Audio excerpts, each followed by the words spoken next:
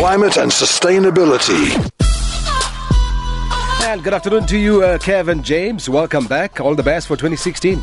Yes, Ernest. Hello. Hello to everyone in the studio. Happy New Year. Oh, all right. Yeah. Happy New Year to you indeed. You're not in Switzerland, are you?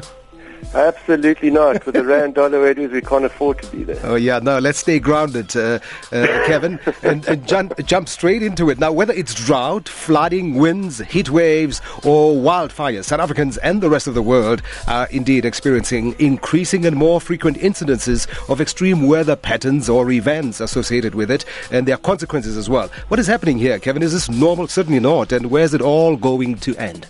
Yeah, and so it's quite complex, and anyone who was watching Carte Blanche on Sunday would have been given a more detailed rationale of events and phenomena such as El Nino, its younger cousin La Nina, and of course global climate change. And in simple terms, Ernest, El Nino is really a surface ocean warming phenomenon that has been recurring every 5 to 7 years for quite a while now, mainly in the Pacific Ocean. That has resulted in really extreme weather changes. Now, not everything can be attributed to El Nino, but despite there is a tendency to make it really the fall guy for all our climate-related and water scarcity issues, but it's certainly having an increasingly intense impact on events such as droughts and floods, and it's taking its toll in really many parts of the world. They can severely disrupt agriculture, fisheries, the environment, health, and energy demand and air quality, and obviously increased risk of wildfires where these seem to be happening and prevalent all around the world. The risk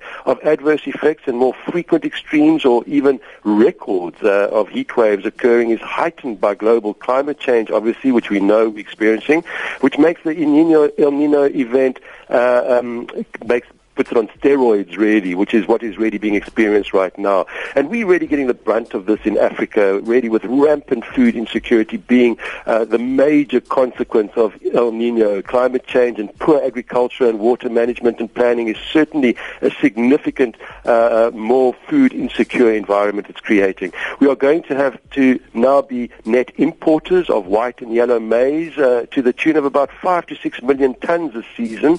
But not only that, due to the droughts occurring in the regions as well, and together with our exponentially depreciating rand, has really resulted in the price of maize futures yesterday for the first time rising above 5,000 rand per ton level, where this time last year it was less than half of that. So we're going to see some very serious implications as a result of these climatic variations. So Ernest, I suppose this very quite depressing story begs the question, what can we actually do about it? Well, besides being empowered to become a bit more self-sufficient and being encouraged to,